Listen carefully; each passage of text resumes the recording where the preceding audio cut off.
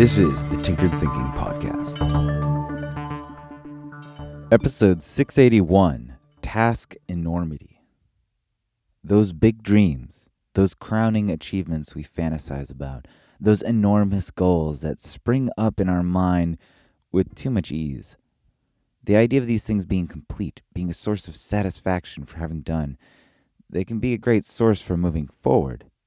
But when we finally sit down to take on the task, we are all too likely to feel powerless, even just flustered at the size of the task, the complexity of it, where to even start. The short prescription here is to just start anywhere, with anything.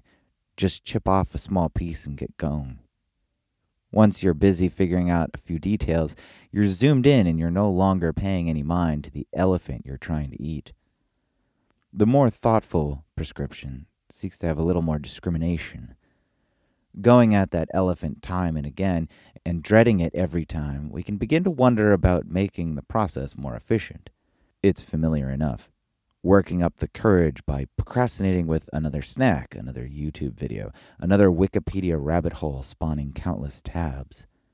It doesn't take too much of this to wonder how it can be circumvented. Besides, it's always so satisfying to finish a long stint of progress on a project. The day feels won, and anything that comes after feels well-deserved. As opposed to tackling any small facet to chip away at, it's best to categorize a few possible starting points. Would any be more satisfying to see finished? Are others just invisible grunt work, necessary but nothing anyone will ever see? Which one is most likely to get us to ease into the work and just get started? As an example, for many coding projects, there's a lot of invisible grunt work done behind the scenes to make something work. But then there's also some fun stuff, generally the user interface, which can be more exciting to work on because the results of the work materialize as you build them. You quite literally get to see how it's going, and for those who enjoy this, it can be the thin edge of the wedge for getting started on a big project. Tackling some invisible grunt work after finishing off another chunk is a lot easier.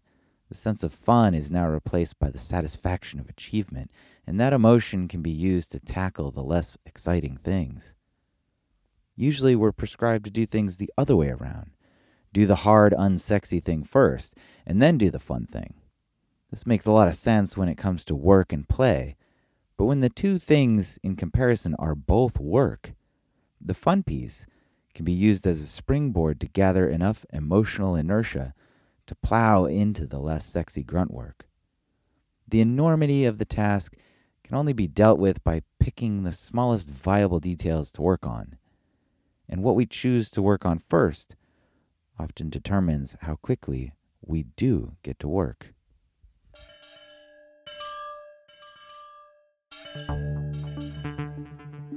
This is the Tinkered Thinking Podcast. Thank you so much for listening. If you find the Tinkered Thinking Podcast valuable, there are many ways you can support it. You can review it on iTunes, you can share it on social media with your friends, you can blog about it or discuss it on your own podcast, or you can support it directly, and you can do this on the support page at tinkeredthinking.com. Both one-time support and monthly subscription support options are available. Thank you for your support of the show. It's listeners like you that make all of this possible. Any feedback or questions are always welcome, so feel free to reach out. And until tomorrow, remember to be careful about the context.